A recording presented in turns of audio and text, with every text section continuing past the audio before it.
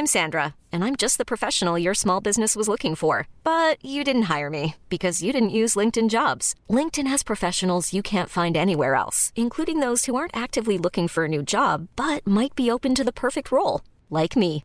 In a given month, over 70% of LinkedIn users don't visit other leading job sites. So if you're not looking on LinkedIn, you'll miss out on great candidates like Sandra. Start hiring professionals like a professional. Post your free job on linkedin.com/achieve today. Hey, it's Ryan Reynolds, and I'm here with Keith, co-star of my upcoming film, If, only in theaters May 17th. Do you want to tell people the big news? All right, I'll do it. Sign up now and you'll get unlimited for $15 a month and 6 months of Paramount Plus Essential Plan on us. MintMobile.com/switch. Upfront payment of $45 equivalent to $15 per month. Unlimited over 40 gigabytes per month. Face lower speeds. Videos at 480p. Active Mint customers by 531.24 get 6 months of Paramount Plus Essential Plan. Auto renews after 6 months. Offer ends May 31st, 2024. Separate Paramount Plus registration required. Terms and conditions apply if rated PG. This is episode 98 with Dory Clark.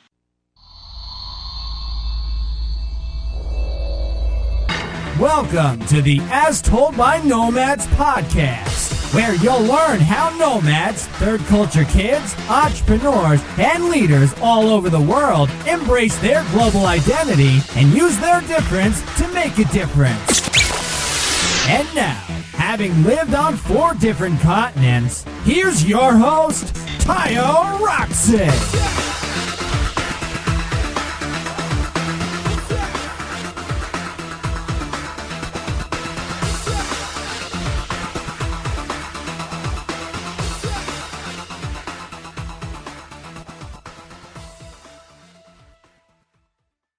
Welcome everybody. Today I have with me Dory Clark, and Dory is a marketing strategy consultant, professional speaker, and frequent contributor to the Harvard Business Review, Time, Entrepreneur, and World Economic Forum blog. So she does a lot of things, but she's recognized as a branding expert by the Associated Press, Fortune, and Inc. magazine, and she's the author of Reinventing You, Define Your Brand, Imagine Your Future, and her most recent book, which is Stand Out, How to Find Your Breakthrough Idea and Build a Following Around It. Now, you all listening know that my mission statement is use your difference to make a difference. So this is very much in line with what we like to talk about here, and whether it's you connecting across cultures, but understanding what's unique about you and standing out and building a following around it. So I'm really excited to have Dory on here. Welcome to the show.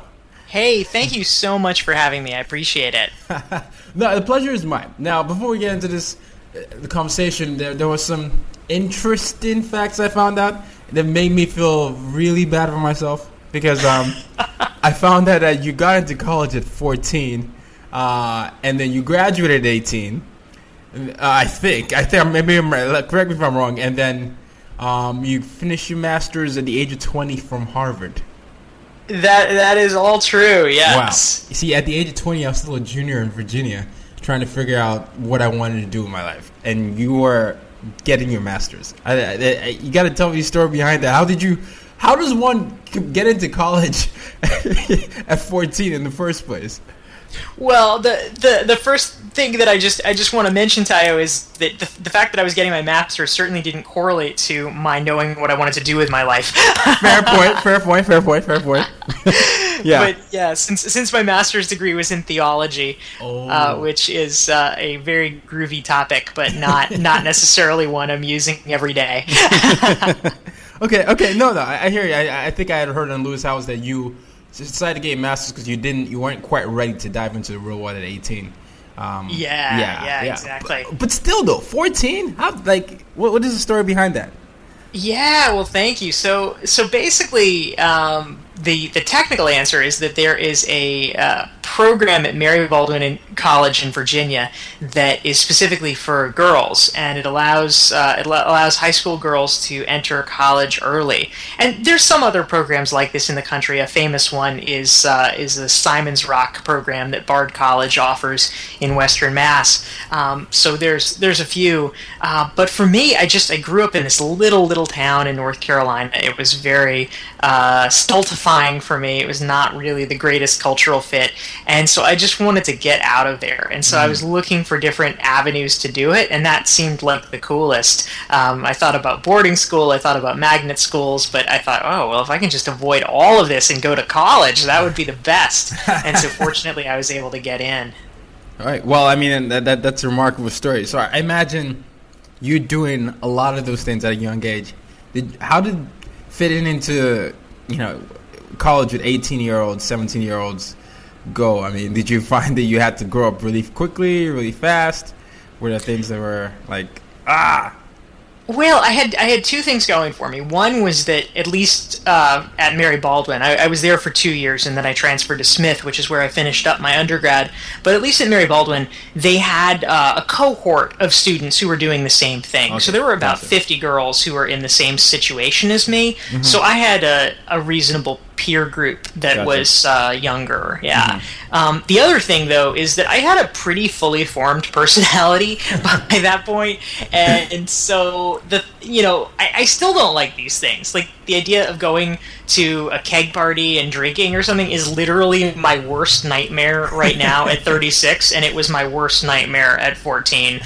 So I was just not interested at all. Hey, well, then that works out. That's perfect right there. Then if it doesn't work out, if it's not your thing, it's not your thing. And I'm with you on that. I never did that even when I went to college. So people always thought I was weird. So I don't know. Maybe I am. But my kind of weird. Hey, high five to being weird. But so you help people find their niche, and here we talk about how to use your difference to make a difference across several cultures. But before we get into that, can you tell us about how you came to find your niche? You sort of touched on it there earlier, saying that, at 2018, you're still figuring out what you want to do. You got into theology, but that wasn't necessarily what you use now. So how did you, become this person that speaks on this personal branding and, talking to people about standing out?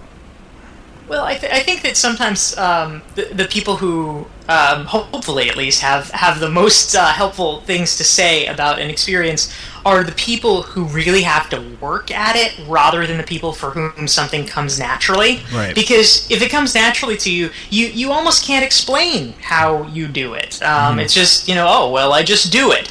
And that's frankly not very helpful to the rest of us. And so for me, part of the reason that I do enjoy talking about personal branding and about professional reinvention and things like that is that it was something I very consciously had to think about and work on, because pretty much all of my initial hypotheses about what I wanted my career to be ended up not working out. And so I had to very specifically recalibrate things and try different stuff and iterate.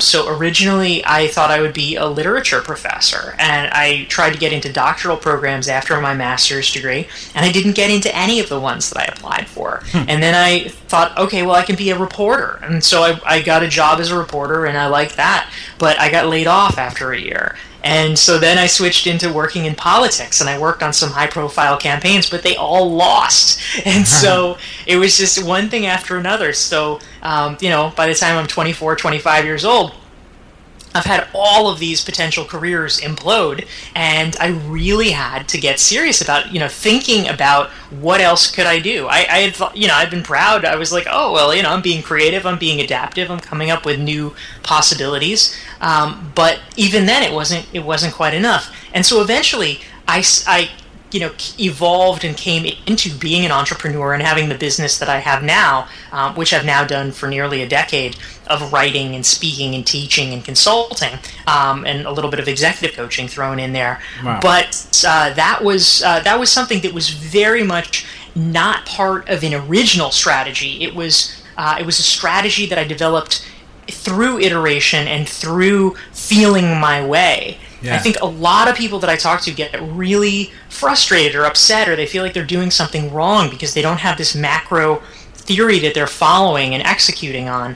But I strongly believe, from all the research that I've done, that for most people that's not the case. You really can only figure it out while you're in the process of figuring it out. Right. And I love what you're saying, because I feel like I've been down the same journey. So I started working once I got to the States. My dad's a diplomat, so we always traveled. But the time he got posted to Vietnam was right around the time I was graduating from boarding school in Nigeria. So, I would then be, I needed to find a college. So he sent us to Liberty University in Virginia, while I would go back and forth to Vietnam. So, but during that time, what a commute! I want to hold your podcast hostage, and I want to ask you a bunch of questions. So, feel free to ask me the questions, because I think that's actually the best way to do this, because I'm also in the process of doing exactly what you're saying. But during that time,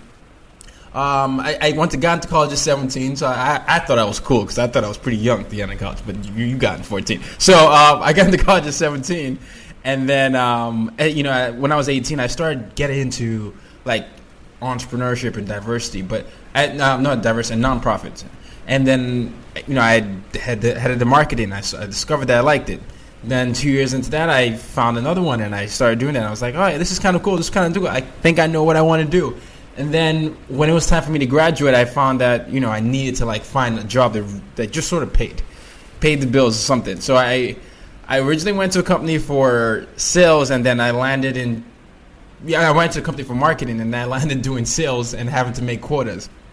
So it was very interesting, the journey there. And then I was like, gosh, I hate this. So at 22, I was like, I'm at this point in my life where I thought I was going to be like this amazing entrepreneur who's going around speaking and doing this, but I still don't know what I'm doing. And I'm at the sales job that I hate. I finally had a near fatal car accident, or I don't know if it could be fatal, but my car got totaled and I could have flipped over the bridge, and still nothing happened to me. It was 3 car accidents. And then I took this fateful trip to New York, and I was like, this is where I want to be.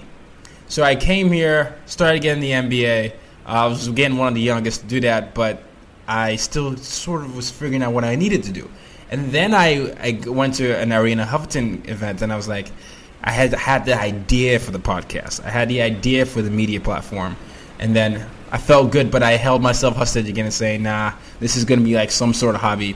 And then I got laid off from my job while I was getting my MBA here, and then I gotta really figure out what I want. And it's like you said, I'm 25 now, turning 26 next month.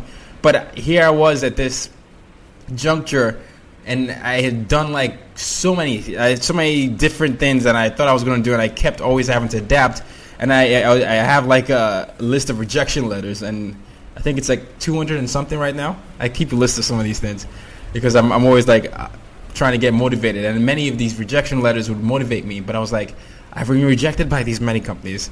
I still don't know what I want to do, even though I was 24 at the time. I'm 25. I need to figure out what my spin is, and I just said I need to start taking control of my narrative. So yes. So I started. I need to start taking control of my narrative, and that's where the user difference to make a difference came. And it's not. I'm not saying this to say I'm where I need to be, because I'm definitely not. But it's a shift. It's a mindset shift that I discovered. I wanted to ask you about that, because I am just beginning to discover this. It's not like I'm there, but I'm learning understanding that I'm this cultural connector that can help connect people. And understand what it's like to communicate across cultures. And I love doing that, because I love the benefit I get from helping people, whether it's bringing people like you onto the podcast or producing stories on UIDmedia.com or going to speak at conferences. But it's the joy that I have from taking control of the narrative and deciding that I want to do that. And this can happen whether I have a job or not, but this is something that I enjoy doing. But I kind of wanted to hear your thoughts on that, because it's when you said 25, and I was like, I'm 25, and I'm going through that thinking that I'm a 40-year-old person in a 25-year-old body. But I wanted to hear your thoughts on that, because it's like that constant shift is something that resonated with me. Yeah, absolutely. No, I think that makes total sense. And yeah, that's right. Save those rejection letters, and it's good. They could become your hit list. Love it. Yeah. I'll tell you, I have not forgotten the rejections that I've gotten, the people that sent them. I'm like, no, I'm gonna in 10 years and 20 years, I want you to be just like waking up in the middle of the night being like, why did I say no to Dorie Clark? Exactly. And I'm like, Dorie Clark is killing it, and this I could have had her on my team, but nah, they lost. No, but it's true. I sort of heard you get excited when I said take control of your narrative. Why is that something that you agree with? Why is that something that you agree with? And how can people do that? Well, especially given my time working in politics, this is something that is a central concern, right? Mm-hmm. When you work in politics, you have it's very similar to personal branding in general for individuals and in the corporate realm, except it is a little bit faster paced. There's a lot more scrutiny because you have the media involved in it, and you have the additional burden of having not just the challenge of getting your proactive message out. You also have people who are specifically trying to knock you off your message and put you onto the defensive. So there's a lot going on there. And so the thing that you learn more than anything, the thing that's really critical, and it translates over into the professional world, is that you have to take control of your narrative. If you enter a situation where someone else is telling your story, you can guarantee that it is not going to be done the way that you want. I mean, fortunately for most professionals, you don't have a competitor, quote unquote, that is specifically trying to knock you down. But even so, if someone else is telling your story, if you are reliant. There's never been a faster or easier way to start your weight loss journey than with PlushCare. PlushCare accepts most insurance plans and gives you online access to board-certified physicians who can prescribe FDA-approved weight loss medications like Wegovy and Zepbound for those who qualify. Take charge of your health and speak with a board-certified physician about a weight loss plan that's right for you. Get started today at plushcare.com/weightloss. That's plushcare.com/weightloss. plushcare.com/weightloss. There's never been a faster or easier way to start your weight loss journey than with PlushCare. PlushCare accepts most insurance plans and gives you online access to board-certified physicians who can prescribe FDA-approved weight loss medications like Wegovy and Zepbound for those who qualify. Take charge of your health and speak with a board-certified physician about a weight loss plan that's right for you. Get started today at plushcare.com/weightloss. That's plushcare.com/weightloss. plushcare.com/weightloss. On that, people just don't pay very close attention. They're not clued into you. They're not clued into the nuances. Maybe they haven't really paid attention to your accomplishments in a couple of years. And so if they're telling your story, I mean, it's like what we see. You go to a cocktail party or something, and somebody introduces you, and they say, "Oh yeah, this is Tayo. He's and they'll like stumble. They won't even kind of know what you really do. You'll get things like, "Oh, this is Frank. He does something in computers," and it's not helpful. And so as a result, your message loses its power, and the kinds of opportunities that might come your way if people actually knew what you did are lost. But if you tell your story, you are able to do it in a way so that people will sit up and take notice, and all of a sudden you're going to be top of mind for the kinds of things you really want. No, and that's a great point. But someone's sitting out there listening, asking how can I don't even know what's special about me, but how can I take my narrative and what are tips that I can use to discover that? Because I'm struggling with that. What would you say to that person? Yeah, so it's really hard for everybody, honestly, to know what is special and unique about them. It's very hard. I mean, we have a broad sense of what our character is like, but what we don't have a very good sense about is how other people perceive us, specifically what they think of as distinctive about us. Because most people are not really spending enough time to have this incredibly nuanced view of who we are. Mostly when they think of us, they think of like 2 or 3 big things. And our trick is we need to figure out what those are and see if that matches what we want it to be. So one exercise that I actually prescribe in my first book, Reinventing You, is the 3-word exercise, where you go and over the course of a few days, you ask about a half a dozen friends and colleagues what if they had to describe you in only 3 words, what would they be? And what's useful about this is that you, after the 4th or 5th person, are going to start to see patterns in what they say, and you can begin to find out what it is out of all of the different, myriad traits that you possess that people think is most special about you, and you can use that as a starting place. Gotcha. So asking 3 friends to sort of describe you and what's that distinctive thing about you, and that gives you a frame of reference that you can refer to, because sometimes you have that I do agree with you that you look at yourself and you can't necessarily see your blind spots, right, or your advantages. And I have a mastermind that I attend every week, and last week it was funny, they told me, these are all these things that we feel like you're great at and you're not taking advantage of, and it's frustrating for us to see because you're the one that's defeating that. You're like always saying that to yourself that, no, you're not. But other people see you that way. And it was interesting. It was very eye-opening because I hadn't allowed myself to see the way other people saw me. And one of the reasons was I was trying, for some reason I had the idea that I would be like too cocky or arrogant, or that it was too, I didn't want to think that I'm this person, because I was like, I'm bordering on being overconfident if I acknowledge that for myself. So I went the complete opposite. But apparently it was turned to my detriment because I was missing out on opportunities, like you said. And I think that's one of the stories people go through when they're defining their brand and personal brand, becoming a thought leader or things like that. They're like, but am I coming across as arrogant? Right, exactly.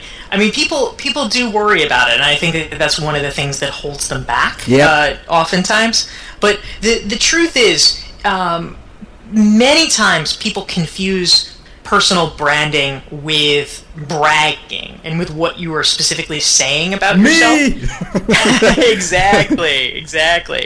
What I think, the point that I want to underline is that having a strong personal brand and really taking the time to think about that, focus on it, it's actually what you say about yourself. I mean, it's important for sure, but frankly, that's the least of it. Because a really strong personal brand is something that you convey in everything that you do. It's not really what you're saying about yourself. It's what kinds of activities are you participating in? Who are your friends? What kind of things do you talk about? What kind of hobbies are you pursuing? Those are the kinds of things that make up a personal brand. And nobody is going to say, this person's bragging so much because they decided to become the treasurer of their professional association, or because they like to read business books in their spare time or whatever. I mean, those are not bragging things, but those are things that when people think about them and sort of take them in as part of the sum total of who you are, it begins to shape a perception of like, wow, this is a really serious professional person who is on the move. And those are the things that start to really shine through. Yeah, no, and you're so right. There's a saying, you are the sum of the 5 friends you hang around with, or show me your friends and I'll tell you who you are. Variation of that. I'm botching all this stuff, but some variation of that. But the community you hang around with, the type of things you associate yourself with, do eventually shape you, and sometimes you get associated with that. And whether it's a good or bad thing, whether you're guilty by association, that does happen sometimes. But I think being more conscious of that is something that's definitely important. I want to stay on this though. As you start to build your personal brand, something I'm finding, a lot of people I talk to are finding, is there's this thought leadership word. It comes out, and I know you have a great point on this. It's sort of evolved over time to become this catchword that everybody likes. It's like a hot take. Well, you're a thought leader. Well, we need a thought leader in this industry before we can talk about that. What are your opinions on a thought leader and what that means today, especially in the digital world, and ways people can build that thought leadership? Yes. So thought leadership is an interesting category. I mean, some people as you're perhaps alluding to, are a little bit hesitant about even the phrase. It kind of turns them off a little bit because a lot of people have adopted it and perhaps co-opted it. And I agree. I mean, when people are parading around saying, I'm a thought leader in this, I am a thought leader in that, it can sound really egotistical, and frankly, a lot of the people who are claiming that mantle don't really deserve that mantle. Yeah. This is one of the things where, Margaret Thatcher's famous saying, if you have to tell people you're a lady, you're not. I think... That's a good one. Yeah, I think that it's kind of a parallel here with thought leadership. That being said, I think that thought leadership in its truest form is something that is very noble and is worth aspiring to, because basically what it means is that you are contributing ideas that are valuable to other people, ideas that are worthy enough that they are in fact creating followers around them. And so I think that the more people who are doing that, the better our world and our society becomes. Good. So yeah. I'm a fan of people at least trying for it. I think that sometimes people get hung up on it and they think, thought leader implies you have to be like the expert of the universe in something. And I really want to clarify that it's entirely possible to be the thought leader in your organization. It doesn't have to be that you know more about something than anyone else in humanity. You can be a thought leader in your company about HR, or a thought leader in your company about Facebook advertising or whatever it is, and that will create real professional dividends for you. Yeah, no, I'm so glad you said that, because I mean that's something I definitely aspire to be, and it's my thing is contributing, and whether it's in the industry, just contributing and helping to make people's lives better, helping them to be able to see themselves better and use their advantages to use their global identity to their advantage, essentially, and understanding what's that, what that does for them. And that's my sort of contribution to being that thought leader. But with thought leadership, some of the things that comes with that is building a following in a community. Because that, if you do it well and you do it right, you start to get people to listen to you, whether it's in a newsletter or they go to your speeches, they listen to your podcast, they are asking you to actually create products for them because they believe in you and they want to learn more from you.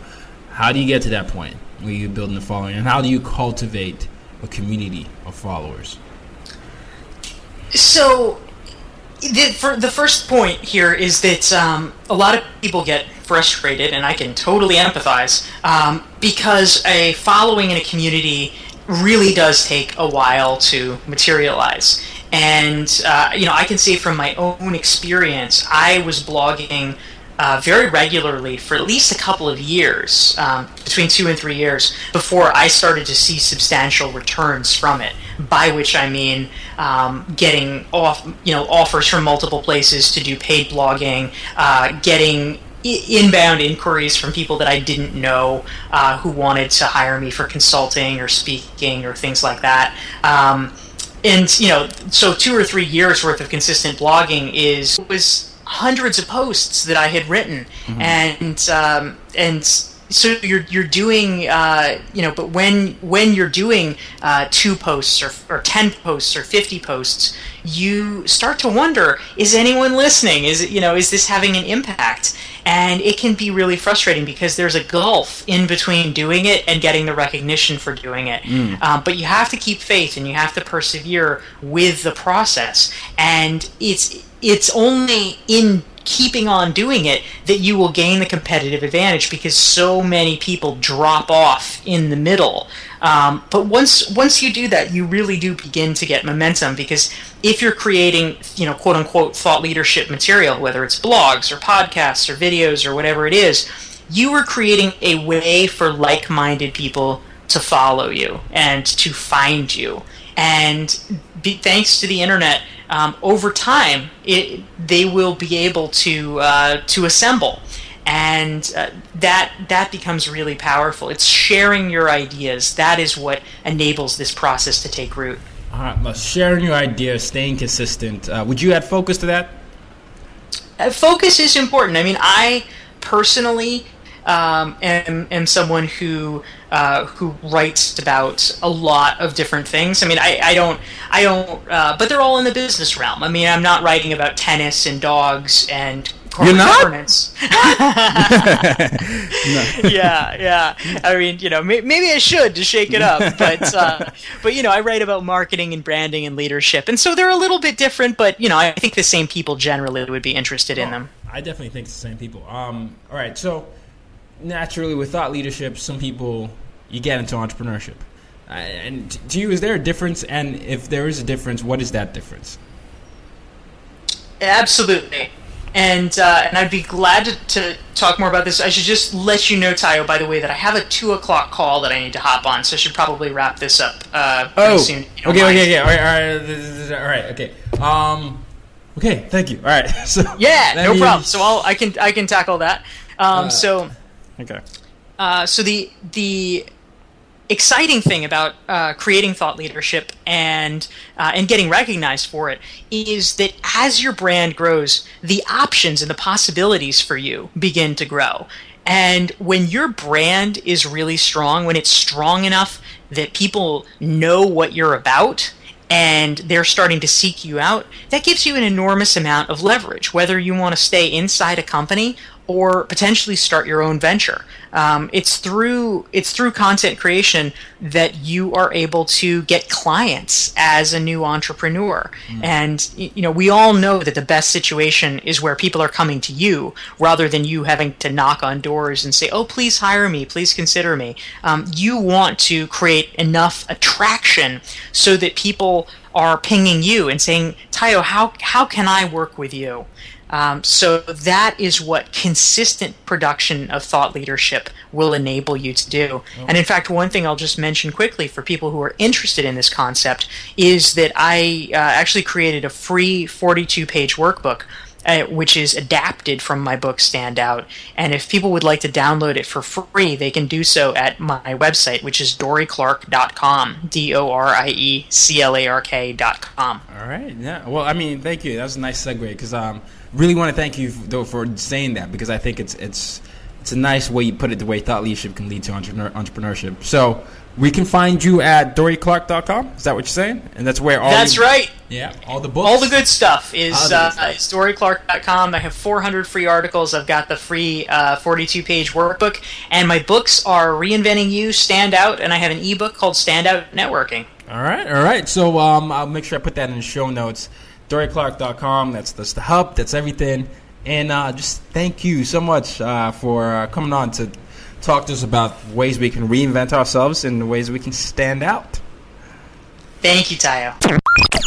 You've just been listening to the As Told by Nomads podcast. For more ways to use your difference to make a difference, as well as for show notes, head over to www.uydmag.com. Till next time, go out and make an impact in your world. Ever catch yourself eating the same flavorless dinner 3 days in a row? Dreaming of something better? Well, HelloFresh is your guilt-free dream come true, baby. It's me, Keke Palmer. Let's wake up those taste buds with hot, juicy pecan-crusted chicken or garlic butter shrimp scampi. Hello Fresh. Stop dreaming of all the delicious possibilities and dig in at HelloFresh.com. Let's get this dinner party started.